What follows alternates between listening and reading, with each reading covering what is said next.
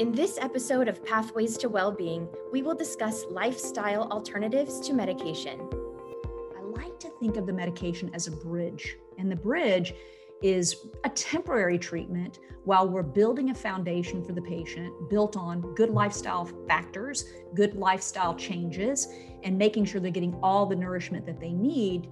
Because those are going to be your allies in trying to not only make sure that we're managing those medications properly when they are on board, but they're also going to be able to help, as I like to call it, put the training wheels on as you start to deprescribe. Joining me today are doctors Laura Zacharia and Elizabeth Board, who are both strong advocates for using food as medicine and leveraging nutritional therapies for the treatment of prevalent chronic conditions. Dr. Zacharia is a licensed pharmacist, nutritionist, and expert in medical herbalism. She works closely with patients on nutrition and supplementation to lower their dosage and ultimately deprescribe what is often a myriad of prescriptions. Also with us today is Dr. Board, a board-certified anesthesiologist who uses lifestyle interventions to help treat patients with chronic disease and pain.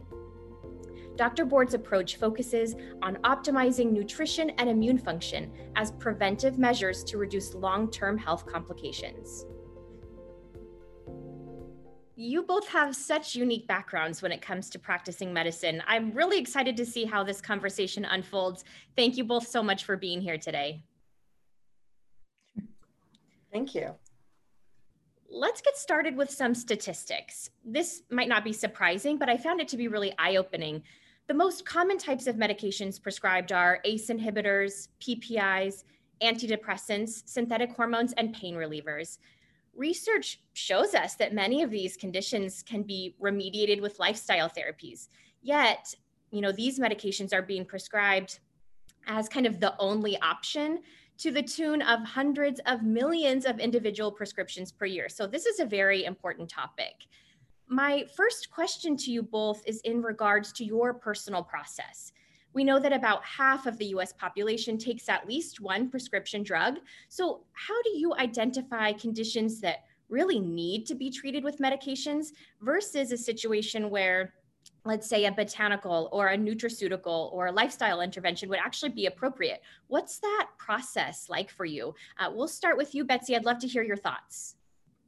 So, Clea, when I first start working with a patient, I want to find out from them what their greatest concerns are. And I try to limit it to about 3 different things. From that, I can find out from them how severe their symptoms are and what the timing of those symptoms are. I always like to find out what have they tried so far, because we can learn so much from the patient, from what they've been through, what has worked, what hasn't worked. And then, of course, using a functional medicine approach, I can learn a lot about what the best treatment would be. Now, in my first assessment, I might spend an hour and a half with a patient. If I do that deep dive, then that allows me to know, maybe they're already on some medications that has depleted them of certain nutrients, and maybe the symptom is coming from the depletion of those nutrients. In that case, of course, I'm going to go with supplementation or changing the patient's diet. So it really depends on, first of all, what their major symptoms are, what the timing and severity of those symptoms are. Has it been going on a long time? Have they tried kind of everything? And then if I do move to a medication, I like to think of the medication as a bridge. And the bridge is a temporary treatment while we're building a foundation for the patient built on good lifestyle factors, good lifestyle changes, and making sure they're getting all the nourishment that they need so that they may not need that medication as a bridge for very long. Yeah, that's great. I think that really speaks to the power of taking a good history, a thorough history, which is what we do so well in the functional medicine world. How about you, Laura? How do you identify when patients are good candidates for implementing some of these lifestyle strategies, botanicals, nutraceuticals? This is a great question. And I really love that Betsy is really thinking about what has worked in the past and what hasn't worked in the past, because often we're not seeing people when they're initiating their problem, right? We're seeing them often, they've been frustrated, something hasn't worked out for them, or they might have some distrust in some of the process. So I think getting a good foundation and a baseline of where they're at and understanding their willingness and their readiness to implement something. Often one of the first things that I'll do is just see where they're at in terms of lifestyle modifications and what their thoughts are on supplements. And from there, depending on their readiness, depending on how committed they are, some people come in and they are so ready to jump right in. And some people really do need that crutch or need a bridge. And then from there, you can make a decision as to which direction might be more appropriate with them. The last thing I want to do is burden somebody with some complex diet or a complex list of supplements that they need to take when they're not really ready for that yet. So that's a big part of my initial assessment and just figuring out what their definition is in terms of what the best approach towards health is. And then from there, we could come up with a plan together. Yeah, that's great. Laura, I love how you mentioned the stages of change. That's something that we talk about all the time. And just to kind of follow up on that, let's say, okay, so we decide that someone is a good candidate for maybe tapering off some medications, bringing on some of our nutrition therapy, botanicals. We know that can be a little bit more labor intensive. It requires a bit more planning, a bit more, being really proactive. How do you have conversations with patients to kind of make the case that is worthwhile when typically it can be a bit easier just to maybe take a medication every day? What's that discussion look like?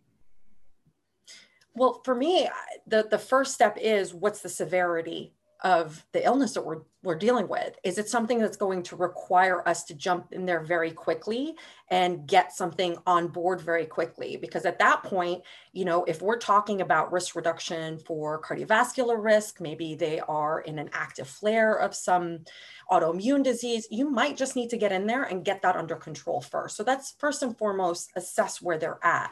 From there, I love to educate and empower.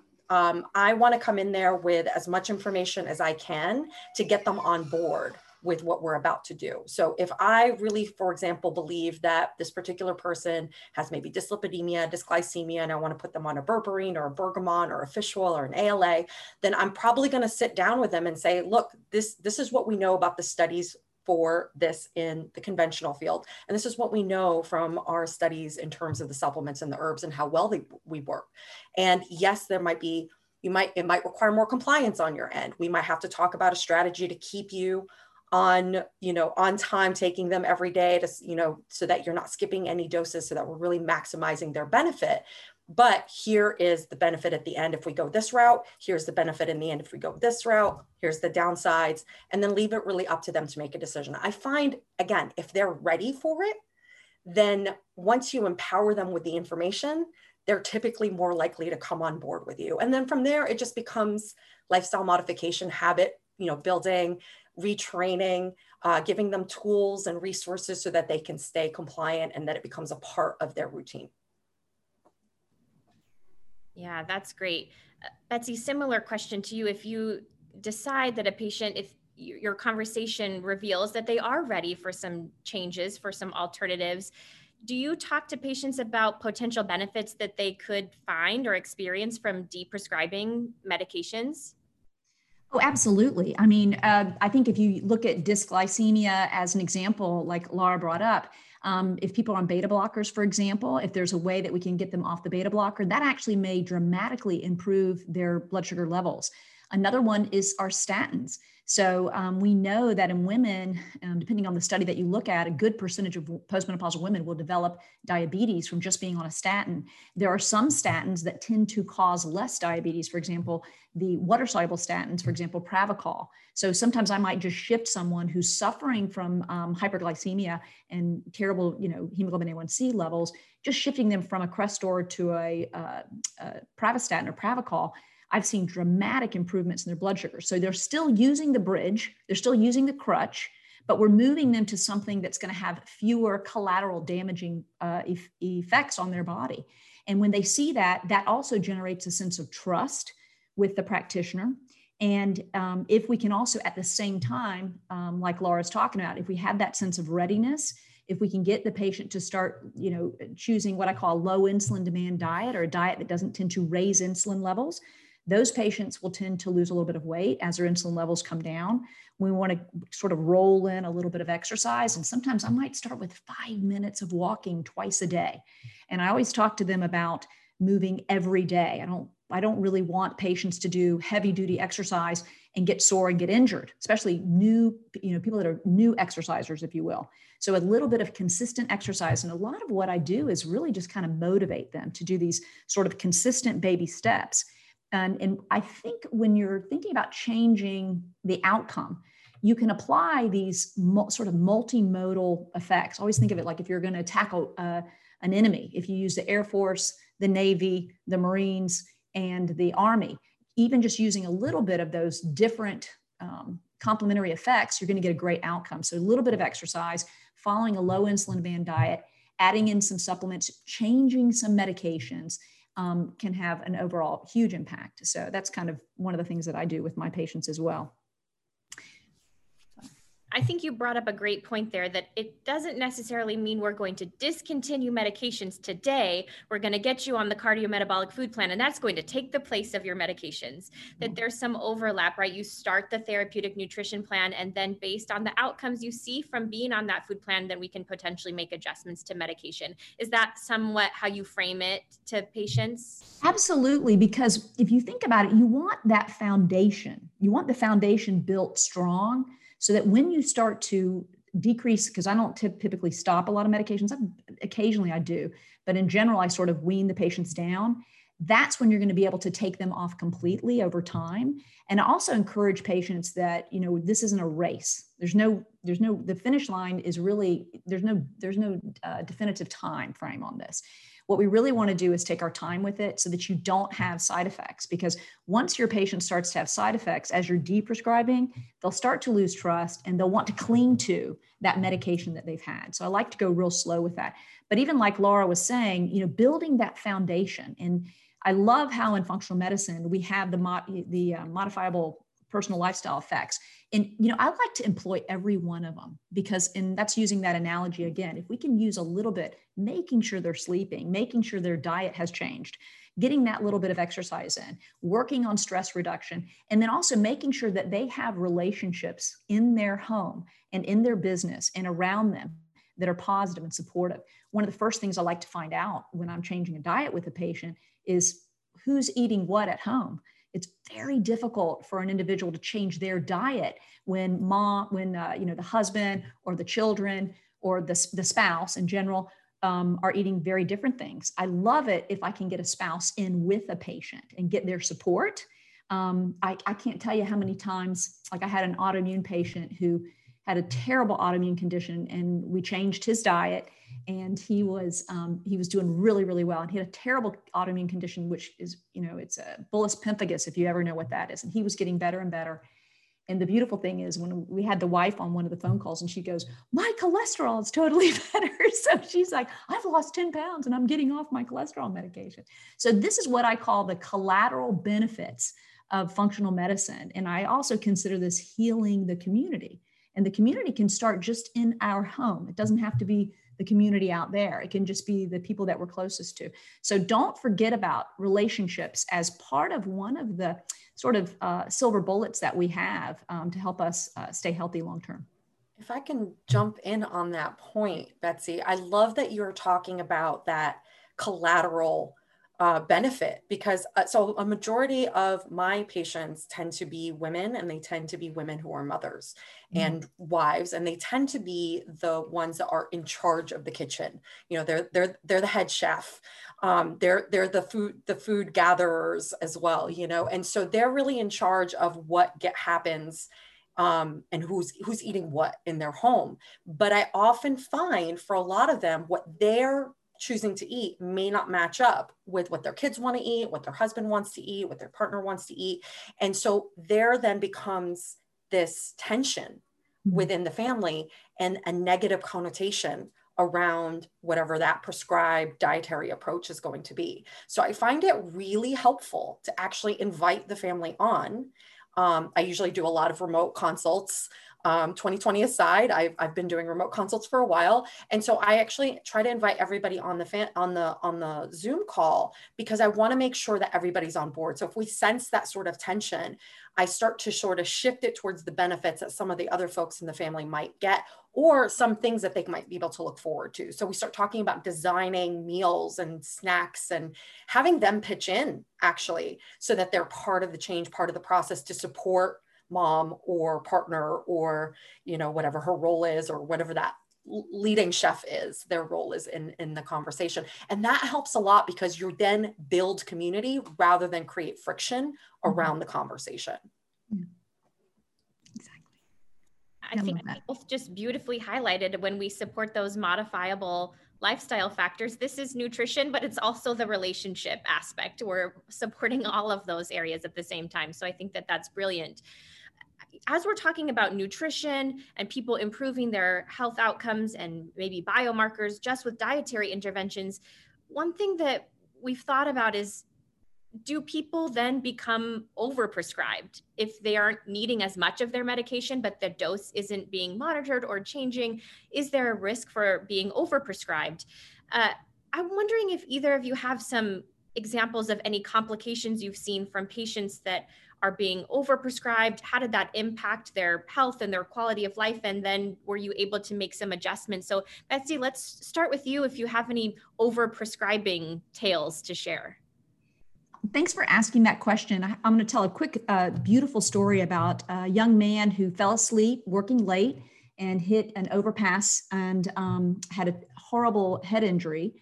And he was left for dead, really. I mean, it was his mother who would not let him be taken off the ventilator, and she worked with him for years.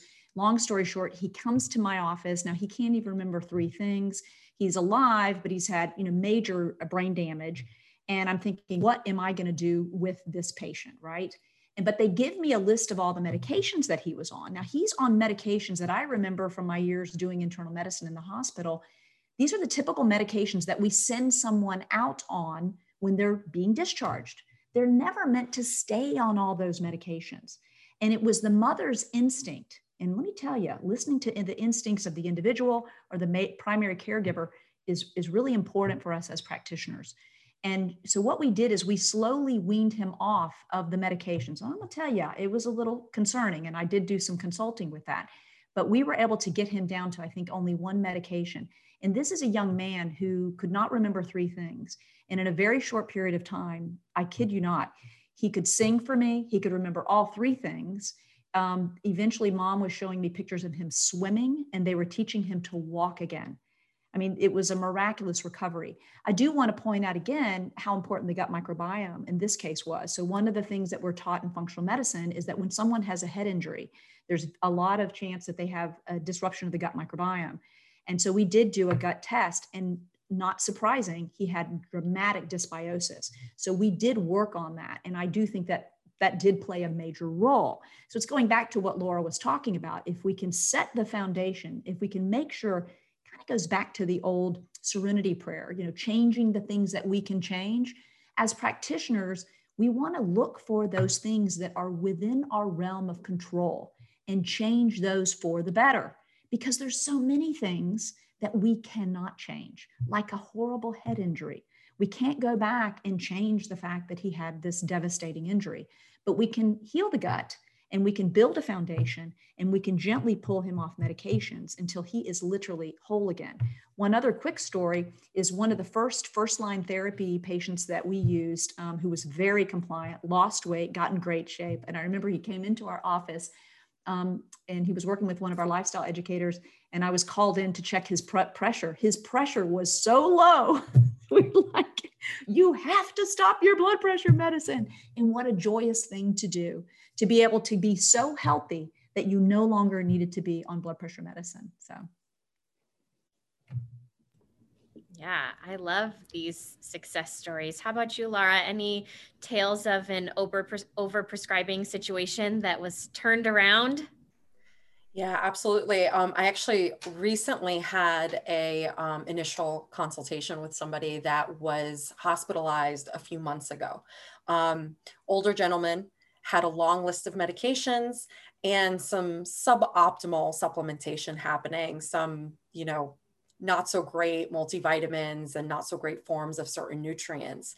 And as we were going through the med list, he had sort of realized that he needed some assistance in terms of the lifestyle piece. And as we were going through the prescriptions, realized he didn't actually know why he was taking most of what he was taking. And to Betsy's point, a lot of it had been prescribed while he was in the hospital, got discharged, and now we forgot that they were just there. They just kept getting refilled without really paying attention as to whether or not he actually needed them. And so starts the process of trying to decide how to now start to deprescribe. And as we know, the more medications we've got somebody on, the more we have a risk of adverse reactions, the more likely we have drug interactions, the more a little nervous we get maybe about adding on some additional herbs or supplements, et cetera. So we want to be a little bit more careful about potential interactions and shifts in detoxification, as well as shifts in the microbiome and gut integrity, right? And so all these factors then have to get weighed, and it definitely takes a lot more brain power. And so ideally, you want to try to start to reduce that medication burden. And I think that's across the board. There's nothing functional about that. That's just good old fashioned common sense. So I would say in those cases, I think that is where the functional medicine pharmacist is going to be your best friend. I'm going to get on the soapbox here for a second, because those are going to be your allies in trying to not only make sure that we're managing those medications properly when they are on board, but they're also going to be able to help, as I like to call it, put the training wheels on as you start to deprescribe. Start thinking about those drug-induced nutrient depletions, start thinking about how to support the gut safely, start thinking about detoxification, and really getting in there and starting to slowly figure out what's essential, prioritize those steps, and then start to take those steps slowly, gradually, and safely. So at the end of the day, we started, I saw him relatively recently, so we haven't been working together that long, but we're started to work on a protocol to get his gut cleaned up so that we can first get him off his PPI. And I feel like if I can get him off that PPI, that's going to start putting a lot of things in place, because that's a major component in terms of his ability to absorb his nutrients. Your gut's not functioning, it's not absorbing, you're not going to be able to absorb well. I saw this on Instagram the other day, so forgive me, I don't remember who said it, so I'm totally stealing this right now. But you're not just what you eat, you are what your gut absorbs.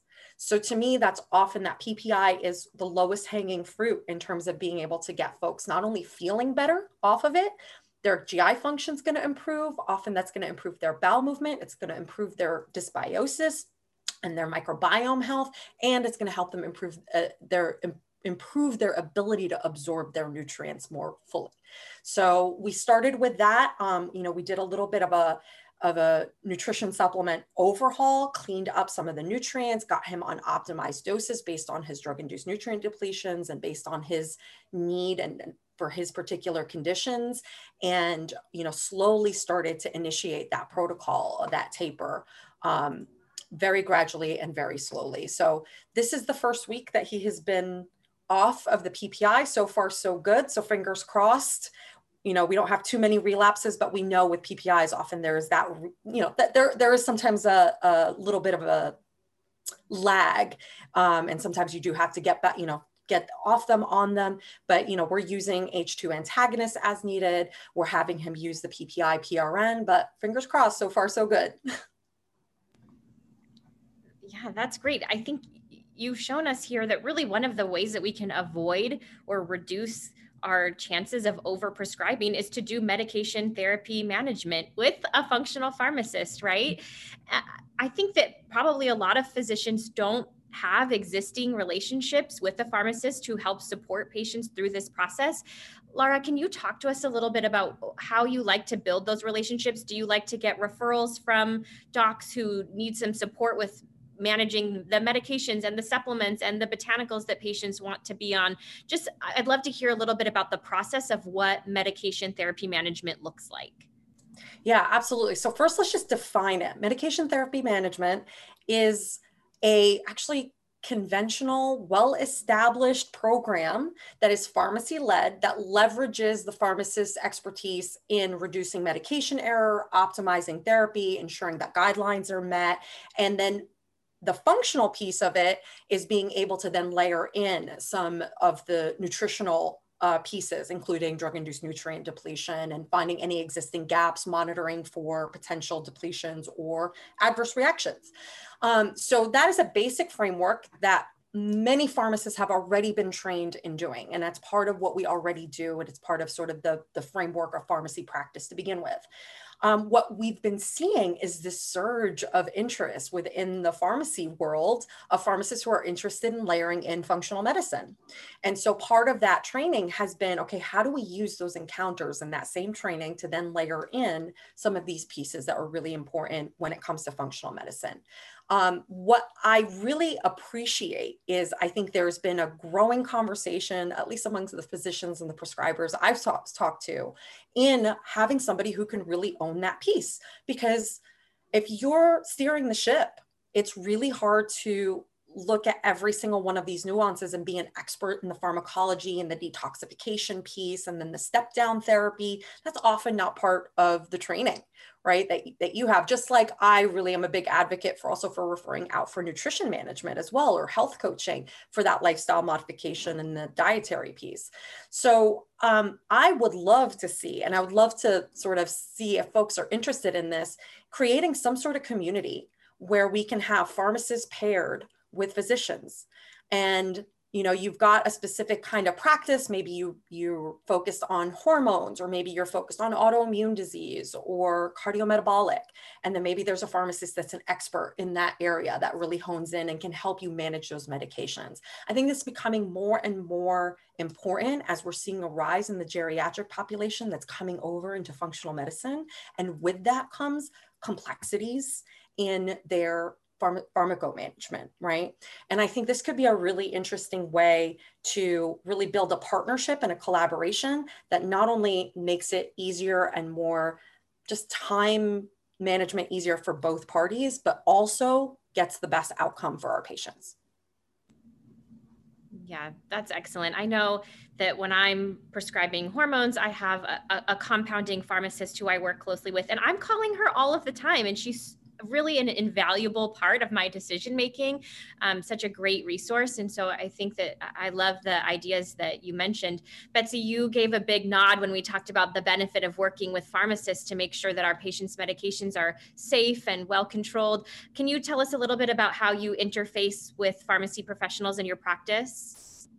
I do. Similar to what you do, Kalia, I have a compounding pharmacist where when I have an idea, he's so accessible. I can literally text him, and then I'll have an idea about something. We kind of teach each other, and I'll say, have you heard about so-and-so? And he'll let me know, can you compound this for me? I want to start with little tiny baby doses. I'll bring the patient up. So we do some of that work together. And then also I'm very much into pharmacogenetics, and I'm not a pharmacologist, and I tell my patients I'm not. But by working with some of one of the companies I work with is Genomind. So I work with the psychopharmacologists with them, and they've taught me a lot. And it is amazing when you do these genetic tests. We just did one yesterday with a patient, and it was almost like a magic trick, because the medications that she had trouble with in the past, we could have predicted based on her pharmacogenetics. And it blew her mind and blew her family's mind. And again, by doing these kinds of things for patients that have been to see multiple doctors and they've had disappointing and sometimes bad experiences, to be able to put in that layer of trust is just very powerful, and to give people hope again. I mean, even just to give people hope again that there's a chance. So we were so excited. In fact, she was on a beta blocker, and she wanted to possibly try a new beta blocker, and the two that she was taking and having were the two that, according to her CYP genes, were the worst ones for her. And the one she had not tried looked like it was going to be a green light. So she's excited to go try that. And the other thing, actually, Laura brought it up, is that as practitioners and as a physician, and I did my pain fellowship at a very, very good institution, Stanford University. We were teaching people, just some of the most brilliant people were there. And I think that as physicians, we are not pharmacologists, but we owe it to our patients to understand that every drug that we give to a patient has the potential for side effects, but not just the side effects that we are taught in medical school, but nutritional depletions. And we need to know that because in today's society, and I kind of harp on this a lot, we were never designed to be exposed to the number of chemicals that we're exposed to. It puts a big burden on our liver and a big burden on our mitochondria. And so what we thought was enough B vitamin, for example, maybe in the 40s and 50s, is not enough today. We are working our liver enzymes, our cytochrome systems much harder, our citric acid cycle much harder, and we need to replete our bodies with what it needs. And I always like to tell this little story, and it occurred to me one time about pain, because as a pain physician, when you stop and you think about the fact that somehow the people that came to this country, many, many years ago, and they had to cross from the East Coast to the West Coast, and they didn't have OxyContin, and they didn't even have Advil.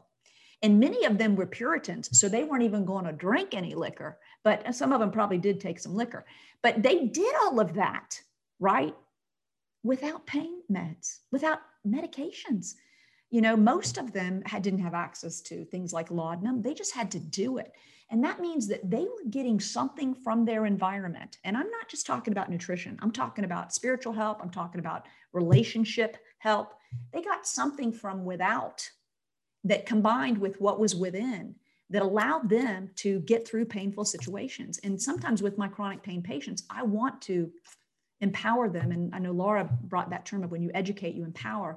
It's so important, but let them know you have it within you to get through this. And I'm going to help you find out what might be missing and add it back, and what might be there that's disrupting the mitochondria. And let's get rid of that.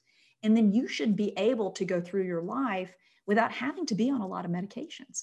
I mean, we were not ever designed to have to take meds. Think about it, we were not. Human beings have been around, we think 250, 300,000 years. Medications are new, but we've always been designed to interface with our environment, with our natural world, and we cannot live without our natural world. So getting back to food as medicine is important. And I'm not knocking medications. I think that we need to continue to do everything we can to find all the perfect medications that we can out there to help us with our acute problems. I mean, it's very, very critical. But when modern medicine uses acute care medicine to treat a chronic condition, it's gonna create some chronic problems. And what we want to do, and certainly in functional medicine, we will use acute care medicine every time we need to, but we want to look at the long-term goals. And the long-term goals are to find chronic solutions which can be tolerated without collateral damage and maybe even some collateral benefit, but things that we can do long-term. And we've talked about those with the modifiable personal lifestyle factors. That's a lot of information, but I always want to get that plug in. Think about acute care medicine right now, but think down the road, if the problem's diabetes, if it's hypercholesterolemia, if it's chronic pain, how can I set up my patient for a long-term treatment strategy that's not going to give them long-term negative repercussions like kidney damage or liver damage? I love that. And I love that phrase, if I can repeat it, and I will credit you for it. But reducing chronic, what did you call it? Mitigating the chronic, the collateral damage and increasing the collateral benefit. Yeah. I love that phrase. That is exactly it. And I love that you're talking about the mitochondria and the stress on detoxification because of our external environment. I think that's such a underappreciated, underrated piece when it comes to, we think about it when it comes to environmental toxins. It's also potential pathological organisms, chronic infections, but even our food quality. To your point, we're in a place in time where we are stressing our mitochondria and our detoxification because of this added exposure. Mhm. Our food supply is also depleted. We know that over the last 80, 100 years, we've seen a 75% decrease in the nutrient density of our food. So the broccoli of today is not as nutrient dense as the broccoli of my great grandmother was, right? So you have to eat more food in order to even get the nutrients that you would otherwise have thrived on only 100 years ago. And then you throw on top of that the increased burden of medication. And now all of a sudden you've added just that last straw that breaks the camel's back and needs that much more attention. So I'm always thinking, when I'm thinking about drug-induced nutrient depletion, what are all those other factors that that drug is riding on? We know what it does in a confined setting, what that drug could possibly deplete. But when you add then the potential exposures, you add then the increased burden on the detox system, the increased physiological need, the increased physiological need due to disease, the reduced ability of the GI to absorb, the dysbiosis that then's also contributing then to depletions of nutrients or suboptimal nutrients. You throw that all together, that then becomes so much more amplified.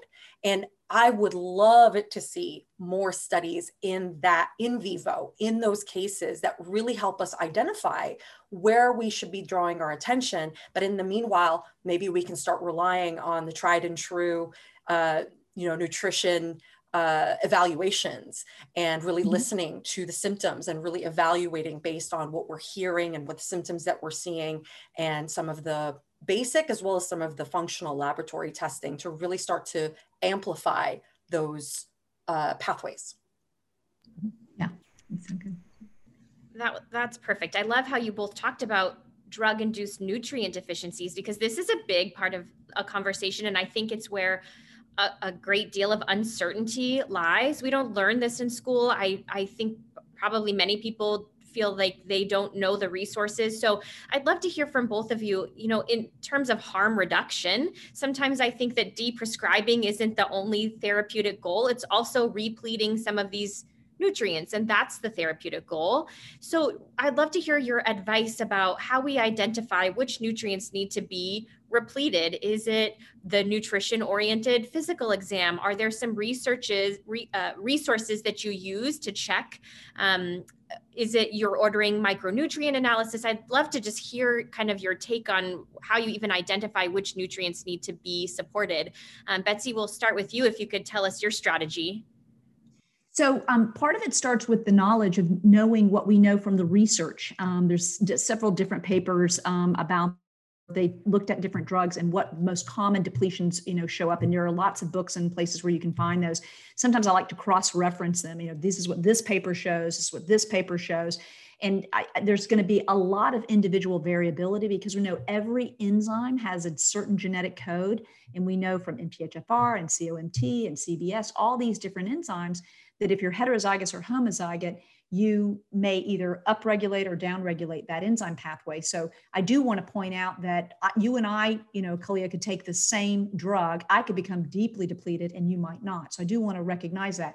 And I think that's why if you do look at papers, you're going to see a significant amount of variance, all right? But it doesn't mean we need to throw it out. We still want to be aware that people could be depleted. For example, if they take a statin with CoQ10, or if they're taking an ACE inhibitor, zinc is one of the nutrients that's going to be depleted. And like Laura has brought up many times, when somebody's on a PPI, there are a lot of nutrients because it so grossly affects absorption. We're going to think about most of our minerals. We're going to think about our vitamin, all of our fat soluble nutrients, because that will and can impact the absorption of fat. So not just vitamin D, but we need to think about vitamin E and vitamin A and vitamin K. In fact, speaking of vitamin K, we now know vitamin K is incredibly important, particularly to go along with our vitamin D so we don't get that hypercalcemia. And so with vitamin K, we have to make sure we have a good gut microbiome. But I'm bringing up all these points to say that we need to look at what the common deficiencies are with a certain medication. With that knowledge, then I want to do a nutrition-oriented exam, which really makes me focus in on things like the tongue and the nails and the hair. These are all growth. They're really sort of like lines in a tree ring, right? They're telling us how our body grows and what nutrients could be deficient, looking at the skin itself, looking even in the ears to see, sometimes people have more wax in their ears when they have omega deficiencies and things like this. So looking at that nutritional deficiency exam. And then I do like to do some benchmarking. So if I have a really high level of free fatty acids, perhaps they're not able to get the free fatty acids into the citric acid cycle. So they're hanging out in the serum, and they could have a carnitine deficiency or what I call the little Bs, the unsung heroes of the bee world. And nobody gives them any respect. All we care about is B9 and B12. But the little bees are the worker bees. They do a lot of the work within the citric acid cycle. And with our patients that want to lose weight, when we're asking patients to turn their fat into energy, we have to get that fat into the citric acid cycle. And that means we need carnitine. We need that carnitine shuttle, and we need those bees. So I like to look at free fatty acid levels. And when I replete those nutrients, what happens to the free fatty acid levels? They tend to drop. We want to look at things like pyruvate, and because pyruvate deficiencies or pyruvate problems along with lactic acid could indicate things like zinc deficiency or hypoxemia. So there's a lot of things in just regular blood work, an alkaline phosphatase. So I never knew this in medical school. I had some patients show up with low alk phos. I was like, what the heck is that? I only knew that a high alk phos was an issue. Well, when you have low alk phos, there are lots of nutrient deficiencies associated with that, not to mention just even hypothyroidism. So digging deeper and looking at some just basic, even some of your basic blood work to look for nutritional deficiencies are ways that we can target our patients. Then we could also move into, if a patient's interested enough, to do some nutritional testing. And I like, there's a couple of different companies that I have used, but I try to explain to patients there's functional nutritional testing where you're looking at metabolites, and when I draw it out for them, you know, this particular B vitamin is supposed to take this nutrient and turn it into this nutrient. If I have a ton of this and none of this, then that means you need more of that nutrient. And they kind of understand that. That's a functional test. But on the other hand, I could also marry that with just the nutritional level of the vitamin in the bloodstream. I tend to weigh a little heavier on the functional test because that's what really matters. But it's beautiful when you can marry both of them, because you can use that for benchmarking, for what we call in functional medicine tracking, so that we can show the patient that they're absorbing their nutrients and that they're making progress. So those are just some of the ways I do it with labs, with the physical exam, and obviously with history. Now we can layer in symptoms, right? So patients that have a lot of the symptoms of hypomagnesemia, which could be constipation, irritability, chronic pain, difficulty sleeping, spasms, asthma, high blood pressure, all the things that we need magnesium for. We add some magnesium. Many times I don't even test, just go ahead and add the magnesium. Those things get better. It's not quite as important for me to benchmark that because the risk of giving someone magnesium is so low. So sometimes when we're applying nutritional supplementation, I always like to look at risk benefit. So something that's very, very low risk might not be as important for me to benchmark. Something that has a little higher risk, or if I have the patient that's a little more suspicious and not willing to take supplements, then I sometimes have to do the benchmarking, if that makes sense. Laura, how about you? For those of us who don't have advanced training in drug nutrient interactions and depletions, any further advice about how we figure these things out? Yeah, absolutely. So I've got two nutrients that are a go-to, like do not pass go, do not collect $100, $200. You are getting these on board, and that's going to be the D3K2 combo and magnesium. And then the magnesium, I choose a form and sometimes even couple forms depending on symptoms. So I tend to go magnesium citrate when there's constipation, magnesium threonate if there is some neurological effect, symptoms, and magnesium glycinate if there tends to be anxiety or sleep issues associated. And then I will piggyback, I'll say, okay, you're going to do this in the evening, this in the morning, depending if there's a combo of symptoms. That is guaranteed. You're not walking out without me making a recommendation on those two things. Pretty standard. From there, there's so much that you could do with basic metabolic testing, with a basic CBC, with an iron panel that can give you a whole ton of information. There's a lot of panels that you can get through Quest that are going to give you a lot of that information. Basic RBC testing for minerals can give you a lot of just foundational information. You can look at heavy metals pretty easily as well and assess for detoxification need. So there's a lot that you can do. I think at the end of the day, we don't lean enough on the nutrition physical exam. And if there is one golden nugget, it's that, because there's so much that you can do by just listening and evaluating the person in front of you, asking questions. If like me, you're in a virtual setting, you can ask them questions about it. You can have them send pictures to you, close-ups, you know, there's a lot that we can do thanks to technology. So even if they're not sitting physically in front of you, you can still get those pieces of information, and that can go a long way. And I'll tell you, patients love it. They love knowing that you can look at their tongue, or that you can evaluate their cracked lips or their nails, and that you can get so much information out of that. That feels so valuable to them. It also, I think, makes them feel seen and validated and heard. And I think that goes a long way also to building trust and establishing that relationship and understanding why they're taking that supplement, right? Because if you told them, hey, you've got some B vitamin deficiencies, that's why your nails look like that, they're not growing because you need XYZ nutrient. And then when they take that, they're like, okay, I'm taking it because of my nails. And there is something really powerful about that that really helps to establish compliance. That was beautifully said. I love the idea of kind of instilling this concept in patients that your body has an innate wisdom and it's telling us what it needs. We just have to pay attention to these signs and these signals, and the information is there. So that's beautiful. I think anyone listening to this episode, they're going to be excited about, okay, maybe I can bring on some of these tools and perhaps do some de-prescribing. But for many, including myself, it's a bit intimidating, the process. So I would love to hear from you both as we wrap up. What are some takeaways that clinicians can bring forth with them when they are ready to do some de-prescribing? And the things that I'm thinking about specifically, selfishly for myself, I'm thinking about things like charting. How do you appropriately chart that you're de-prescribing, just to make sure that everything is well documented? And then how do you follow up with the patient who is perhaps tapering some medication? Are you following up more frequently? Are you encouraging portal messages? Are you having an allied professional within your practice reach out to them to make sure that they're safe and well managed? I'd love to hear your process. I think many of us want to know the logistics of what this really looks like in the clinic.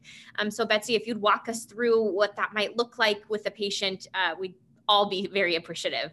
Yeah, I mean, with this question, I was trying to think of if I could come up with a mnemonic. That would be so helpful, wouldn't it? I'll have to work on that. But the idea for me too is, first of all, with the medication, what is the why? Why are we de-prescribing? Is it because the drug is not efficacious or it's not needed anymore, like in the concern with the patient whose blood pressure is now normal? So looking at the efficacy, looking at the side effect profile. And I think we have to document as clinicians and practitioners, what is the reasoning for why we're de-prescribing? I think that's very important. And then we have to make sure that the timing is right. And Laura brought this up in the very beginning. Is this a right time to de-prescribe? I mean, if we're going to be de-prescribing drugs that help us with sugar and hypercholesterolemia, doing it right before the dietary nightmare triad of, Halloween, Thanksgiving, Christmas, that might not be the best time.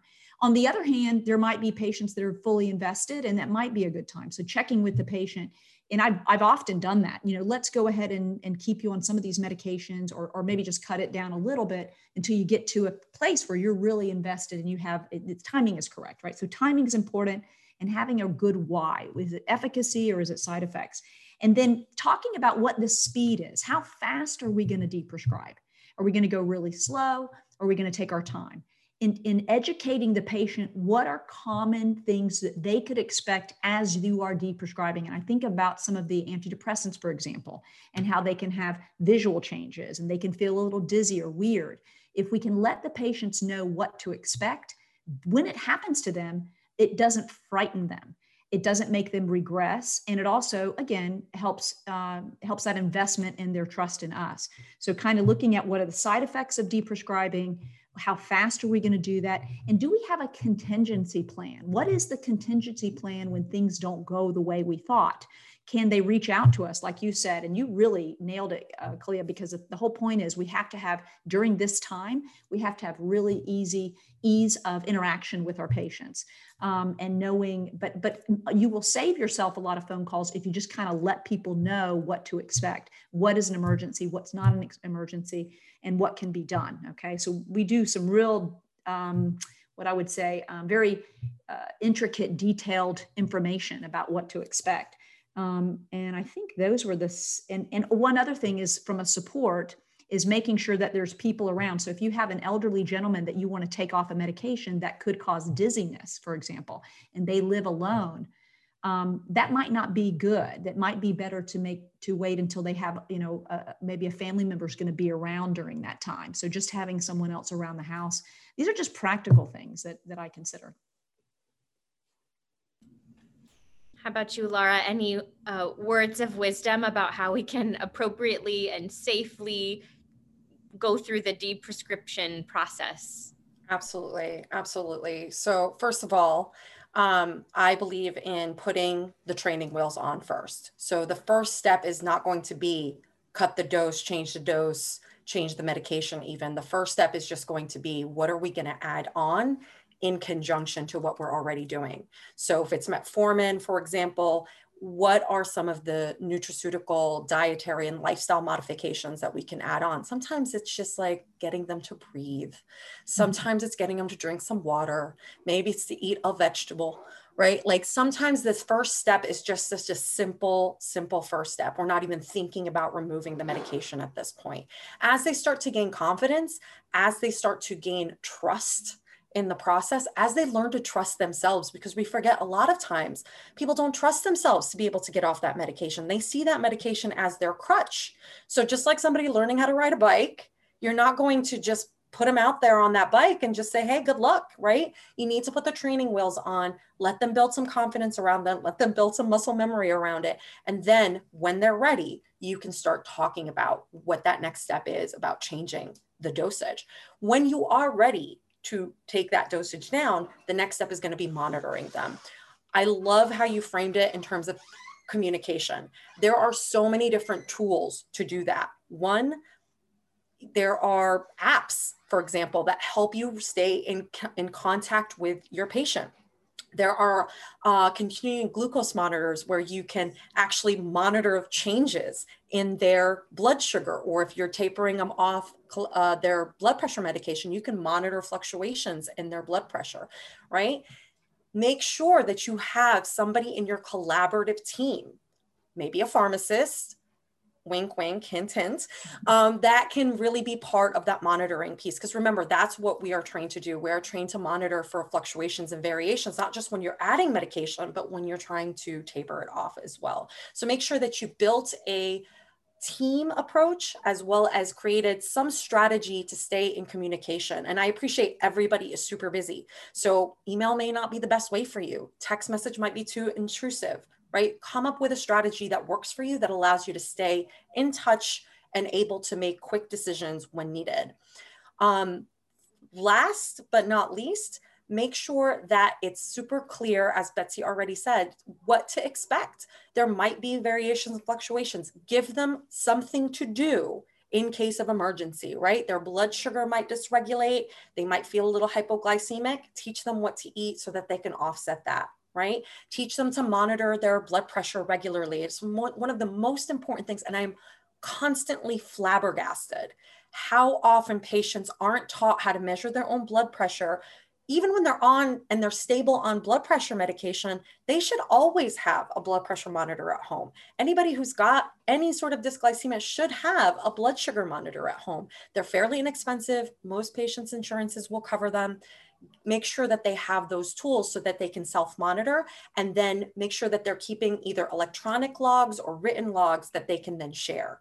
And frequent communication, frequent interaction, making sure they feel good. But I think the big piece is, if you sort of could set them up for success with both the education and the tools, hopefully then it's a much easier to keep them on track. Because again, you don't want them to suddenly feel wheezy or feel not good, and then they're just going to lose faith, lose trust. And I'm not even worried about their faith in you, because I'm sure that you're going to do a great job keeping them motivated, right? I'm worried about them losing faith in themselves and their ability to stay compliant. That's the part that always concerns me, because folks, when they're sick and they're not feeling well, they tend to take that on as a sign that they've done something wrong. And that always impedes their progress. So we want to make sure that they feel empowered, that they know what to do, and that they have a lifeline when they need it. Yeah, as you were speaking, I'm picturing in my mind something that's so common, which is an asthma action plan. You know, we have our green and our yellow and it's red. And similarly, maybe we could, provide something like that to patients, that when we're tapering medications, it's, if you feel this symptom, do this thing and wait this long, and kind of to set the expectation. And so I think that's a really beautiful example. Well, you guys, this episode has been jam-packed with pro tips, really invaluable advice and guidance. Medication management is an important diagnostic consideration and a therapeutic intervention, and you both have given us incredible insights and clinical pearls so that we can support patients who might be good candidates for managing their chronic conditions with personalized lifestyle medicine, therapeutic nutrition. It's also so exciting to see how we can continue to build collaborative care teams that are centered around creating long-term resiliency and health for our patients. So thank you both so much for being here and sharing your expertise with us today. Thank you so much for the opportunity. That's great. To join the conversation on this topic, visit IFM's pages on Facebook and Instagram. For more information about functional medicine, visit ifm.org.